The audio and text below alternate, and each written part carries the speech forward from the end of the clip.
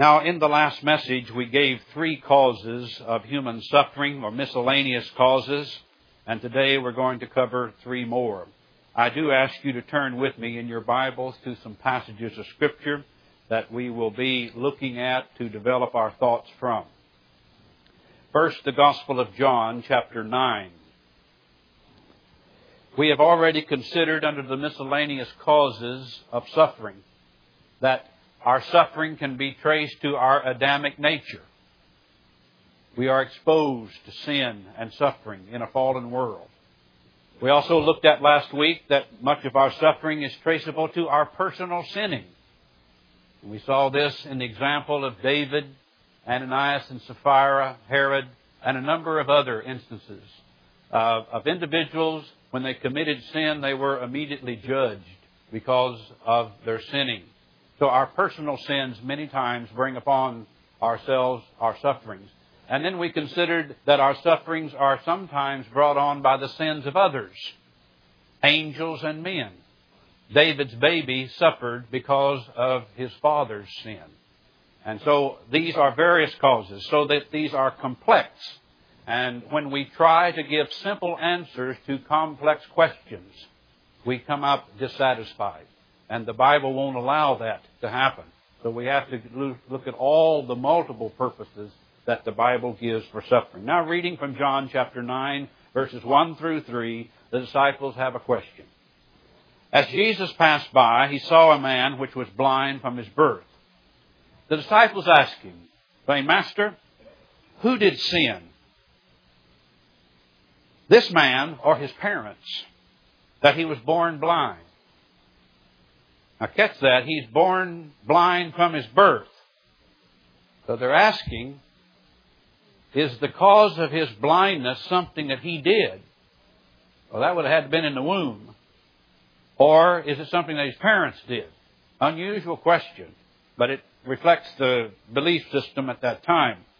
Jesus answered, Neither hath this man sinned, nor his parents, but that the works of God should be made manifest in him.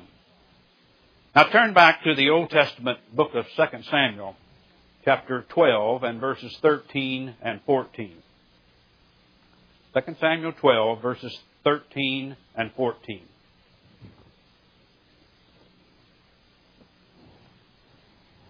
David said unto Nathan, I have sinned against the Lord. Nathan said to David, The Lord also hath put away your sin, you shall not die. Howbeit, because of this deed, you have given great occasion to the enemies of the Lord to blaspheme. The child also that is born unto thee shall surely die. Then one more passage in the book of Genesis, chapter 50 and verse 20. Reference to the life of Joseph and his brothers, the conclusion of the scenario. Genesis 50 and verse 20.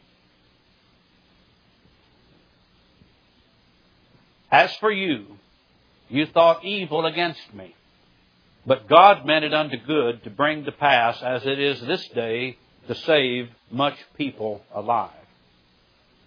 I hope that you who have been here on a regular basis for these previous messages are becoming aware that as we add these individual pieces of information to our puzzle, it helps us to see the big picture more clearly. But it also informs us of the complexity of the issue. Simple, one-dimensional answers will not satisfy when we're dealing with complex, multiple-dimensional problems. If we leave some biblical data out of the puzzle, we will make wrong conclusions. In other words, if you just pick out one of these causes and make that the total answer for human suffering, you're going to reach wrong conclusions in many individual circumstances. And this is seen in how the disciples of Jesus were interpreting the case of the man who was born blind. The account we read in the 9th chapter of John. We have the disciples' question in verse 2 and the answer given by Jesus in verse 3. His disciples asked him, Master, who did sin, this man or his parents, that he was born blind? And Jesus answered, Neither hath this man sinned nor his parents, but the works of God should be made manifest in him. The disciples' question revealed that their understanding of suffering was that they had equated the cause of the man's blindness to sin. In this, they were correct. But they went further in concluding that there must have been a specific sin committed either by the man or by his parents. That the blindness might have been caused by some sin on the part of the parents is possible. You remember David's baby suffered because of David's sin. So they had access to that part of the Bible. But the possibility of a child sinning while in the womb has very little support in Scripture.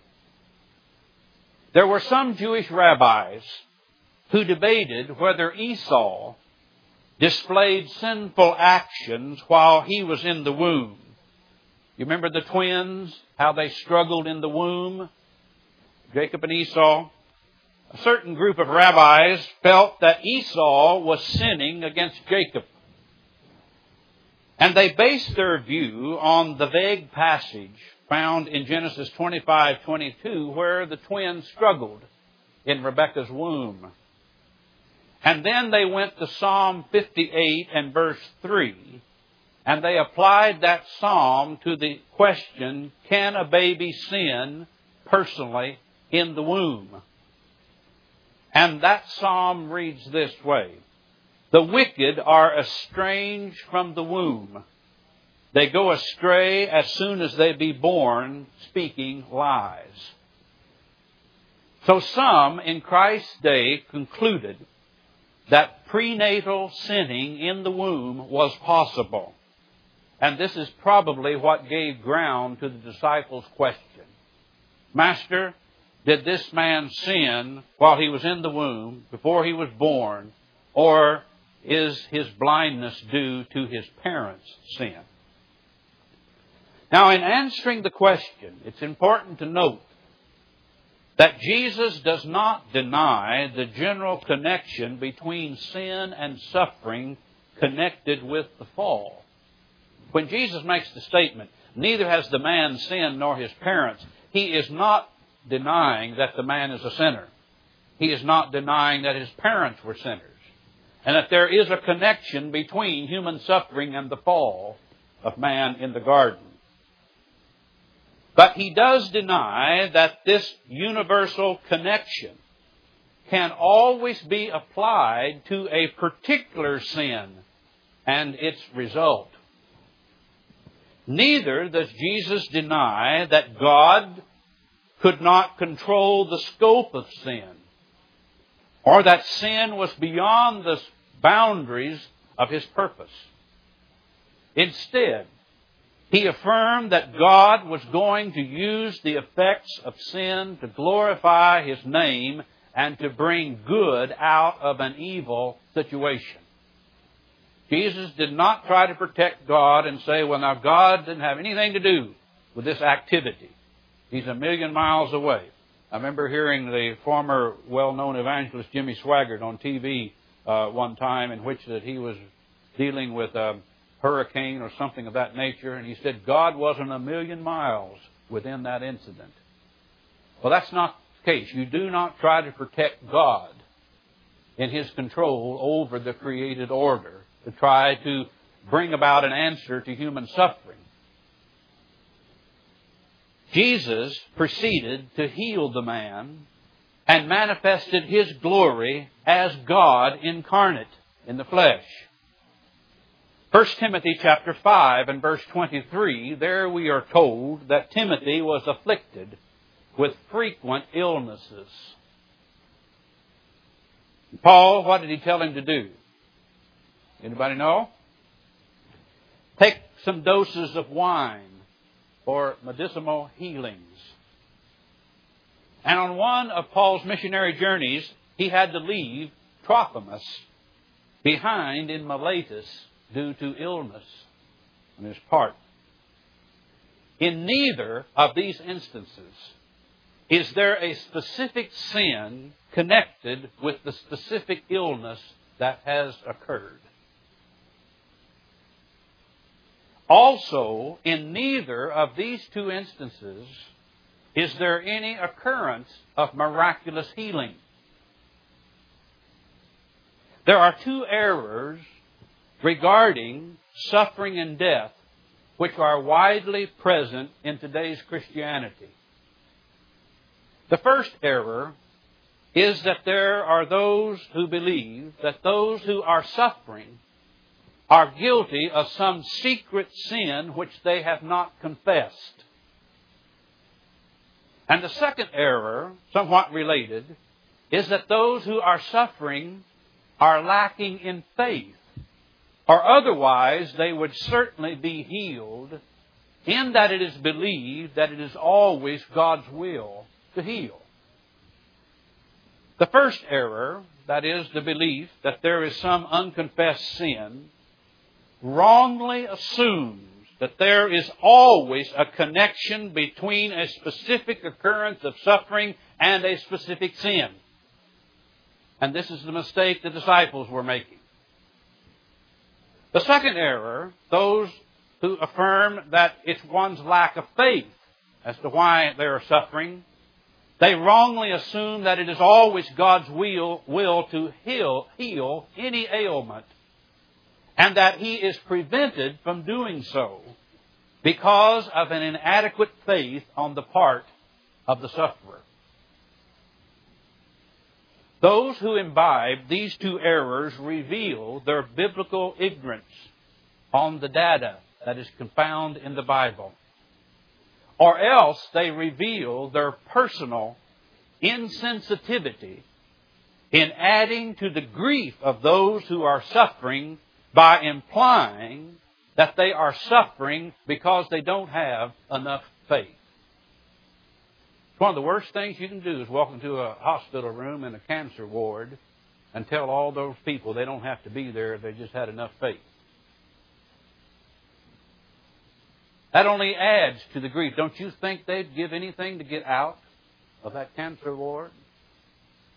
And for a person to walk in the name of Christ or of God and say, you could get out of here if you just believed enough. How insensitive people can be to human suffering. Meaning well, but only adding grief to the sufferer.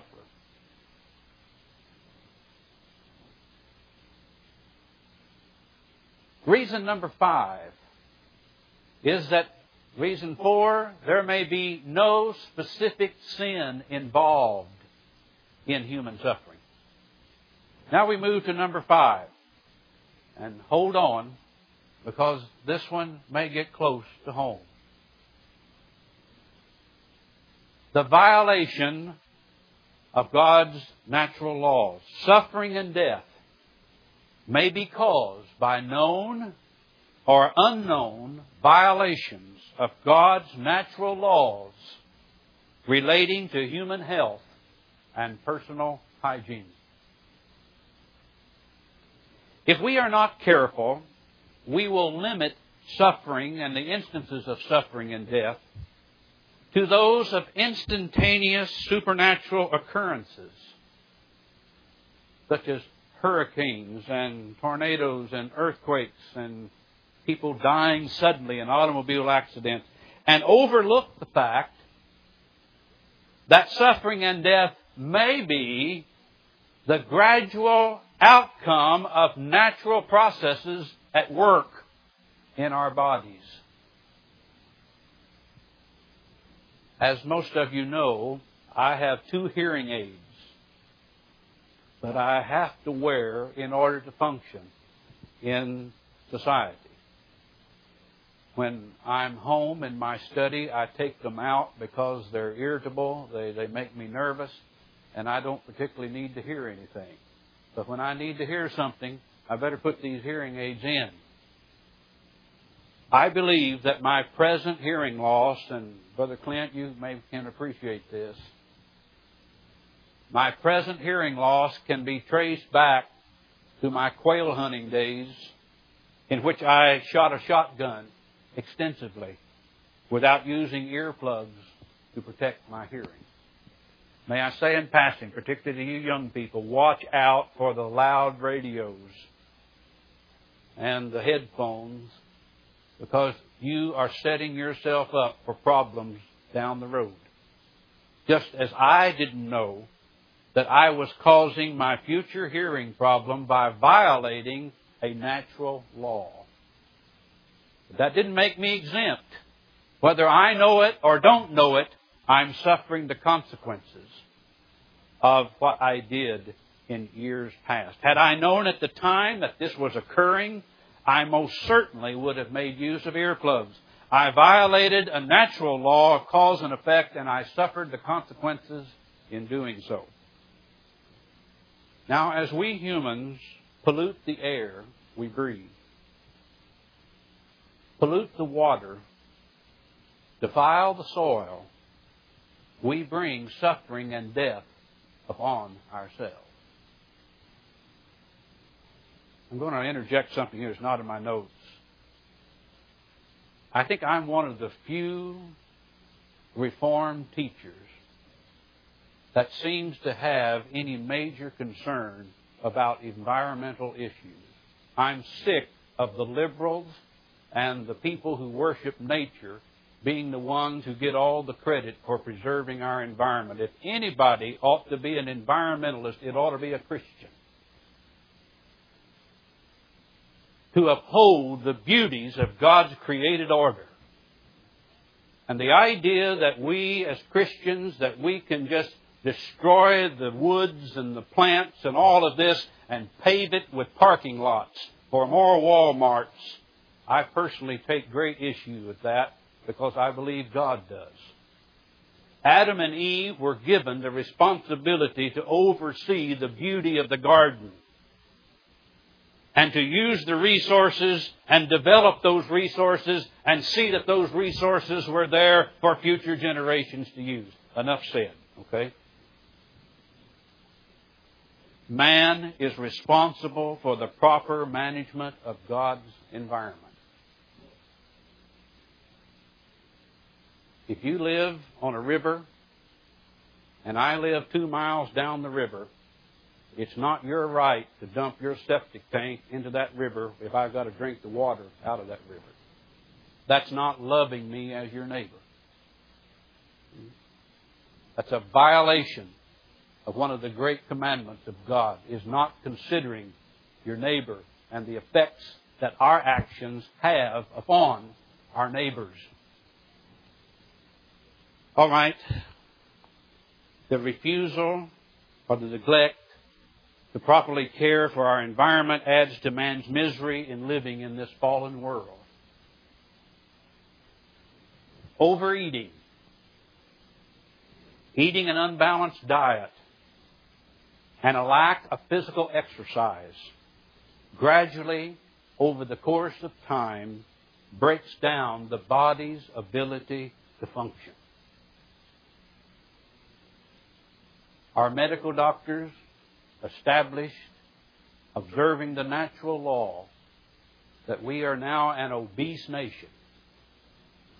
We consume far too many calories than what our bodies can burn.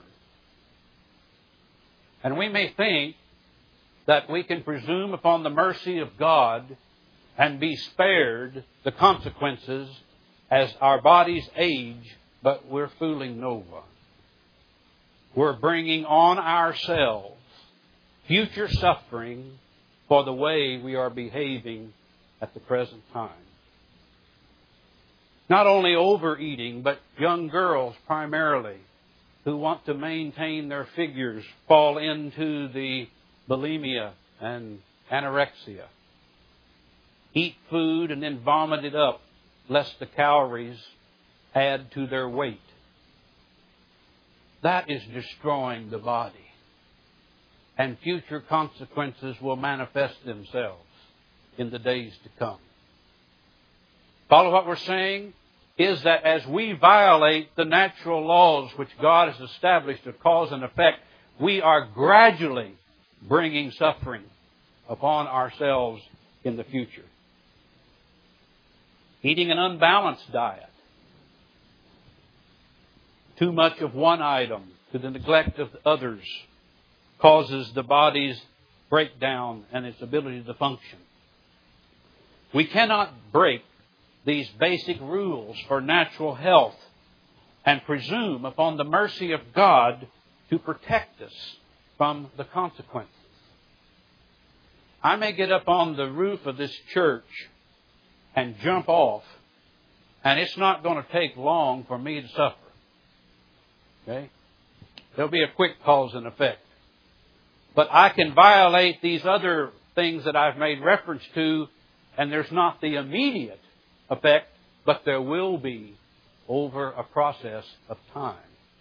And we're prone to think that this is just part of aging and growing old, and that this is something that God overlooks. I don't agree with that.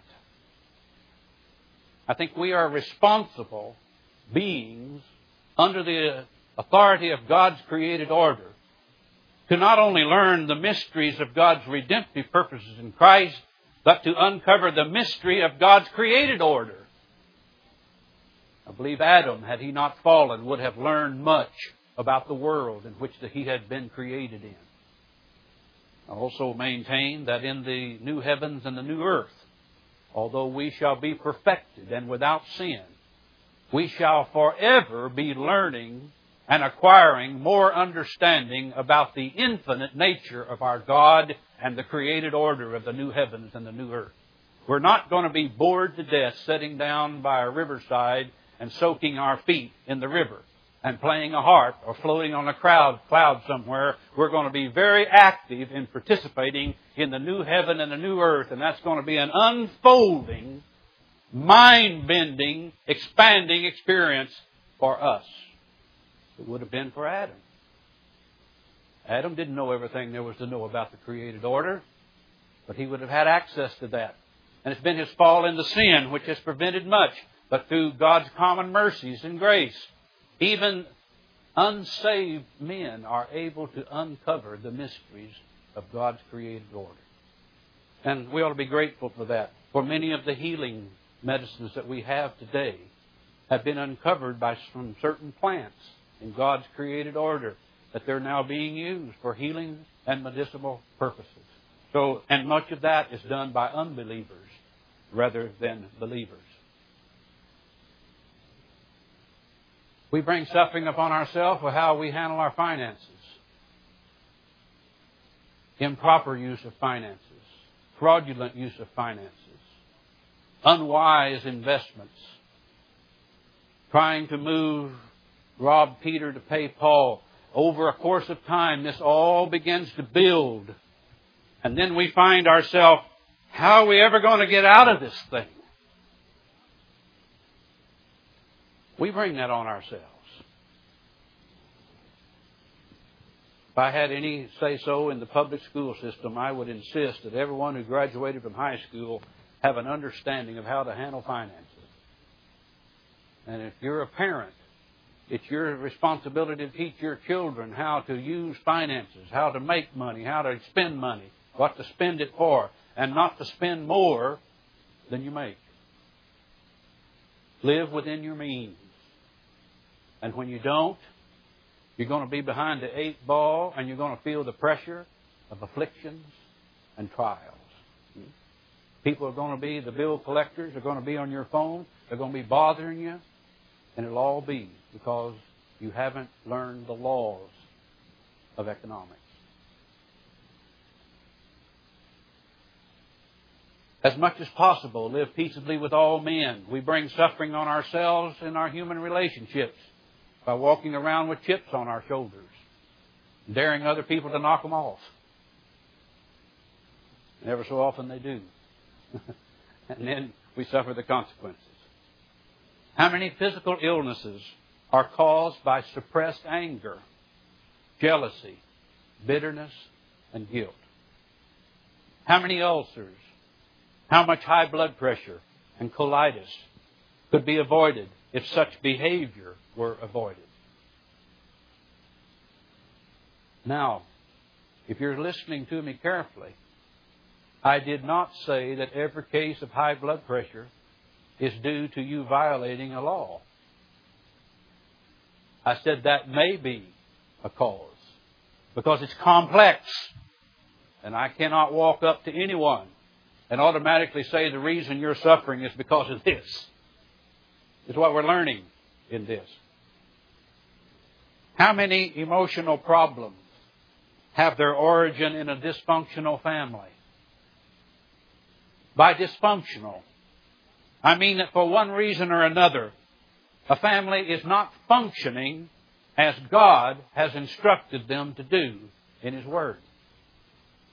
How many teenagers and adults grew up never enjoying the security of growing up in a home where equal amounts of love and discipline were present?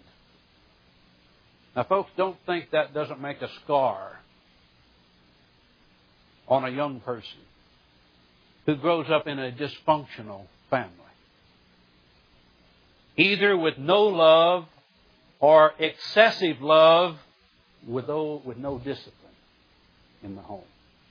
Look at the problems which existed in the children of David and Eli, whom the Bible said that they both failed to exercise discipline in the home. More examples could be given to show that we are slowly and quietly bringing on our own suffering by the lifestyles we choose to live and the environment to which we are being exposed. But let us keep the pieces of information properly connected. There are factors which we may not be aware of when we draw conclusions on these matters. An overweight person may have a thyroid problem.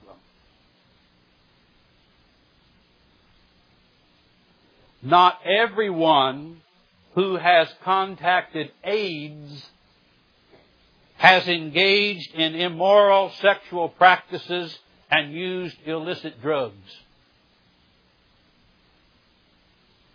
And I've heard Christian pulpiteers make statements that the whole AIDS community is brought on by the sexual revolution when there are infants that are born into this world with it.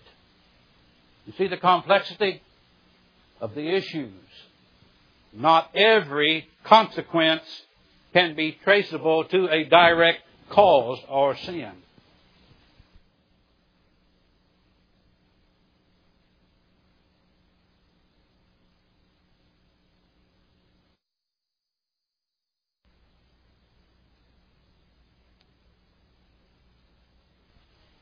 We who are fellow sinners need to be very cautious about pointing the finger at other sinners.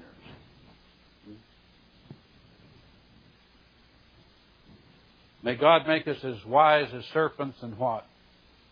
And harmless as doves when we're trying to help people who are suffering. If we only had one piece, we could say, here's the cause of it all. But we've got many pieces. And it takes a skill to be able to learn those pieces and to be able to apply them to the circumstances in which that we are exposed. The sixth miscellaneous cause of human suffering. Suffering and death may be used by God to bring good out of an evil situation. Two examples will be given. They are those of Joseph in the Old Testament and Jesus in the New Testament. The story of Joseph is very lengthy. In fact, it makes up most of the book of Genesis, far more than the creation account, the life of Abraham. He is mistreated at the hands of his brothers. And it's a very emotional and instructive story. He grew up in a large family. in which he was the favored son of his father Jacob. And because of this, he was hated by his brothers and sold into Egyptian slavery. I'm having to recount the story rather than going there because of time element. Joseph had a dream as a young man. And the interpretation of that dream was such that he saw a time out here in the future in which all of his brothers and his father would come and bow down and submit to his authority. Now I ask you, in all honesty, if you got word of that and you was one of his brothers, how would you respond? Huh? I know what you'd do because I know what I would have done. Well, who do you think you are? Daddy's favorite. You think that we're going to come and bow down and express our dependence upon you? No way. And so animosity developed among the siblings. They developed a plan. They're going to take Joseph out and kill him. Remember, he had a coat of many colors. Going to shed the blood of an animal and take the coat back, show his dad, and said that he's dead. So their evil plan is hatched. They take off a distance from where they lived, ready to kill him and throw him in a pit. And then about that time, a camel caravan of slave traders came over the horizon. They got to thinking, wait a minute, why do we need to kill him? We can make some money out of this and accomplish the same thing. Let's just sell him into Egyptian slavery. We'll never hear from him again. And we'll put blood on the coat, go back and tell Dad that he's gone, and we've got some money out of it. Evil, wicked plans. So Joseph is taken down into Egypt, and there his life is like a roller coaster. He behaves himself wisely, and he's promoted into the cabinet. And then Potiphar's wife gets her eyes upon Joseph, evidently a very handsome young man, and tries to have an illicit affair with him. He flees from her presence, but in fleeing, he lost his top coat. She took the top coat to her husband and charged Joseph with trying to rape her. So Joseph has gone from a slave in the prison to up into the cabinet of the political realms, and now then he's thrown back into prison again. All this time, this dream is in his mind. I wonder if that's really going to come true.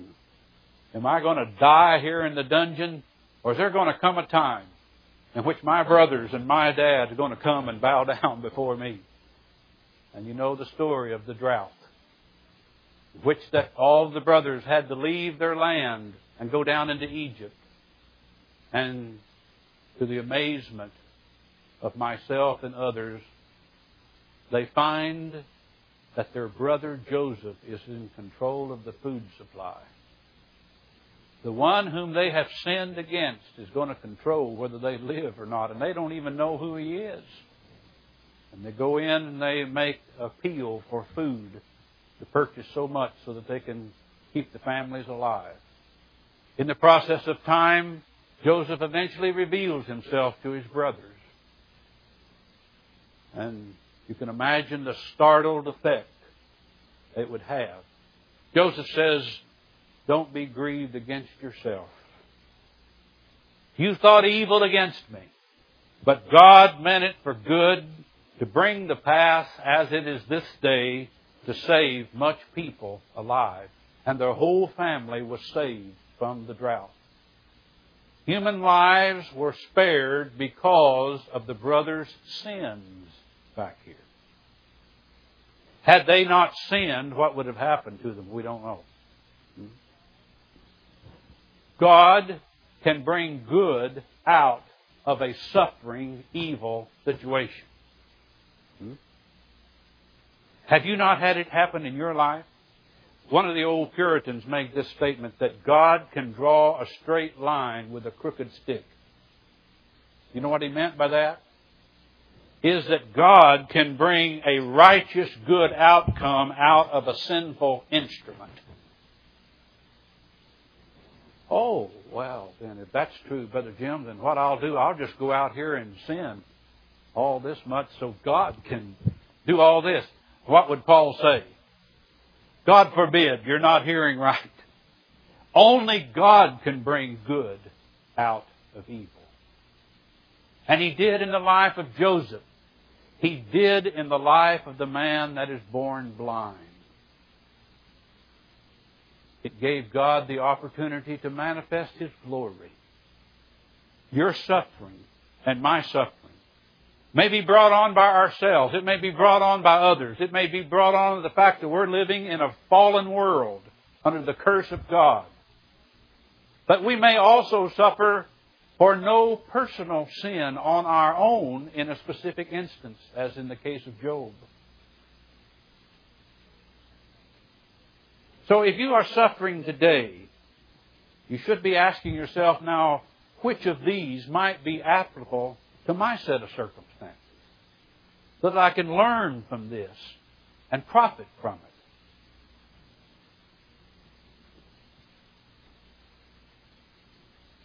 The evil which the brothers did to Joseph produced character in Joseph and brought good out of an evil situation. The sufferings and death of Jesus were ordained by God to bring about good for His people and glory for His Son. Can you all agree with that? In Luke 24:26, Jesus said, ought not Christ to have suffered these things and to enter into His glory? Luke 24:46 and 47, He said, it behooved Christ to suffer and to rise from the dead the third day, and that repentance and remission of sins should be preached in His name among all nations, beginning at Jerusalem. I believe the most wicked deed ever performed by fallen man was the crucifixion of God's Son, Jesus Christ.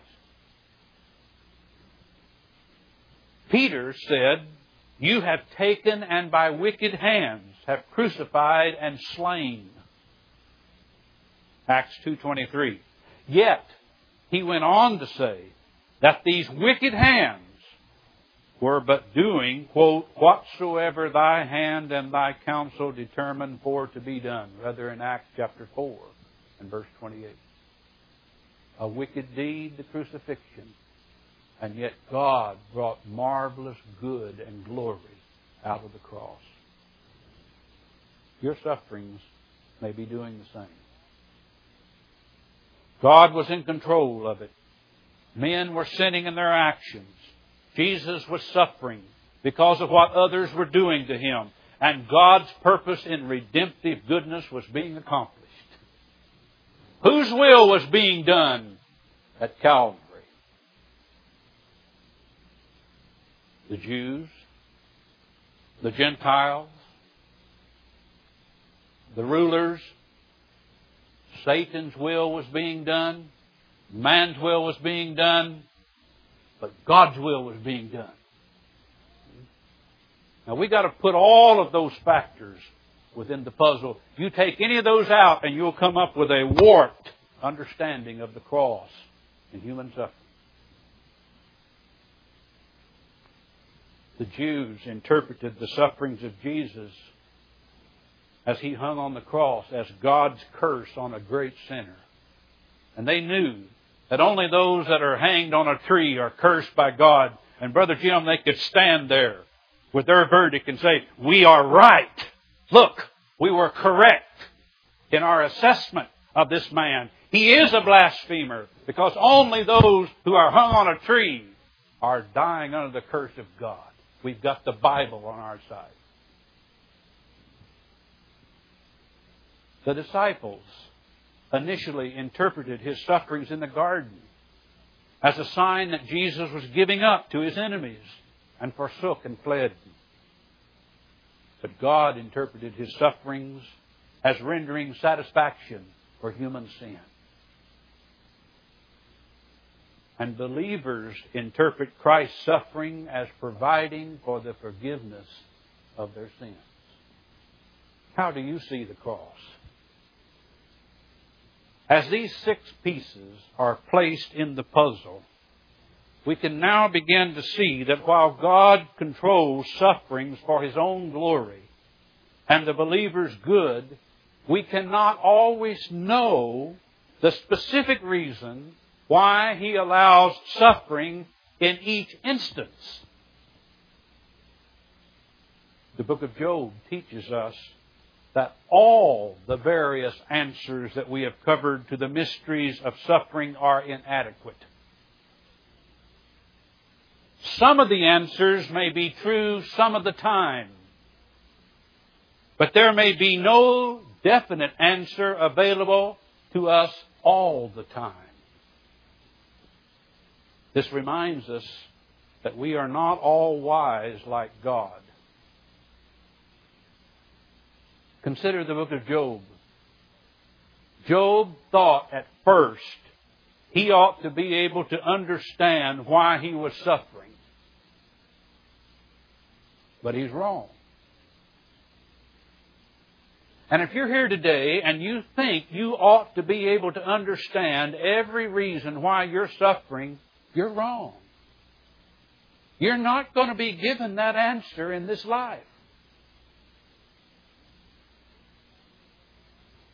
Job thought that God owed him an explanation. But he was wrong again.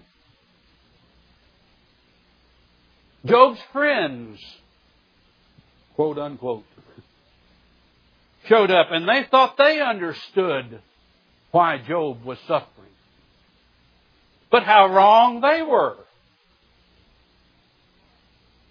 Satan thought he knew how Job would respond to suffering. And the deceiver was deceived. Let me touch him. I know how he'll respond. Satan was wrong.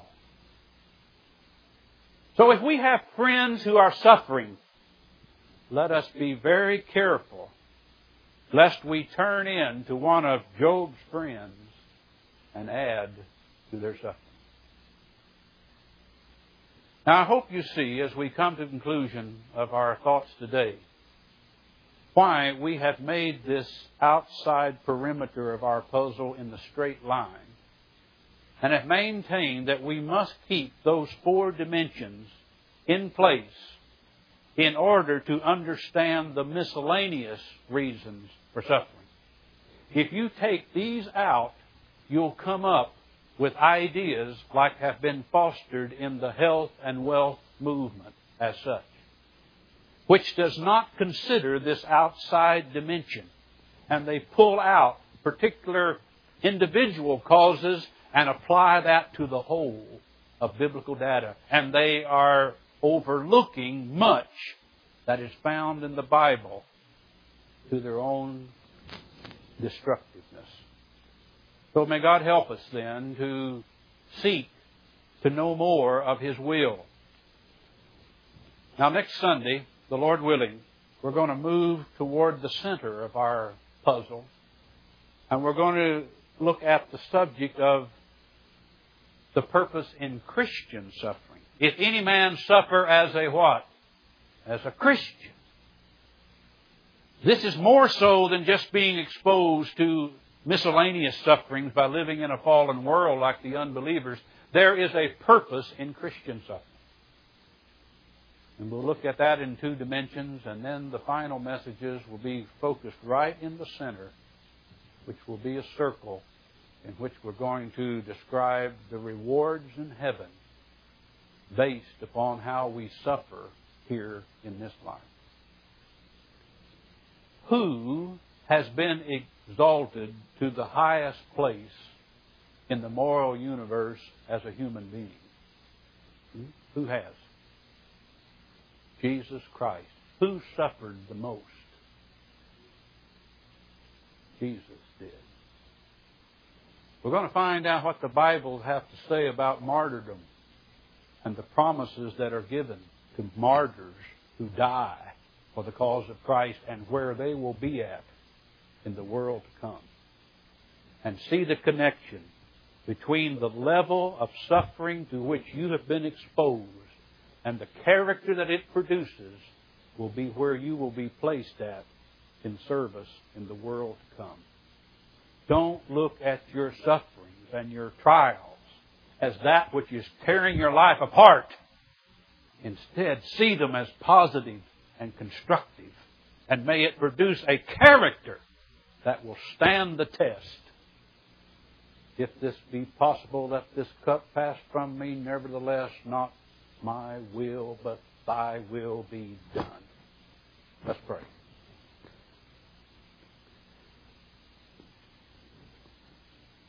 Father, we are humbled and deeply grateful for the book you've given us.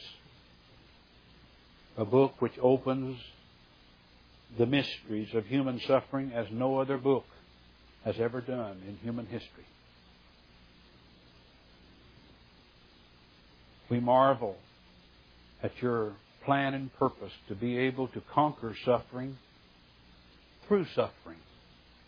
The suffering of your Son to pay our sin debt, and our own personal suffering to conform us to the fellowship of His sufferings. Bless us as we work through this, and may it be very practical in the lives that we live. Thank you for the songs that have been sung, the prayers that have gone up, the lessons that have been taught this day. We pray that we may leave your house this day, in this assembly, saying it's been good to be in the presence of your Word. And may Jesus receive the preeminence in all that has been said and done in today's worship service. For it's in His name we pray. Amen. Brother.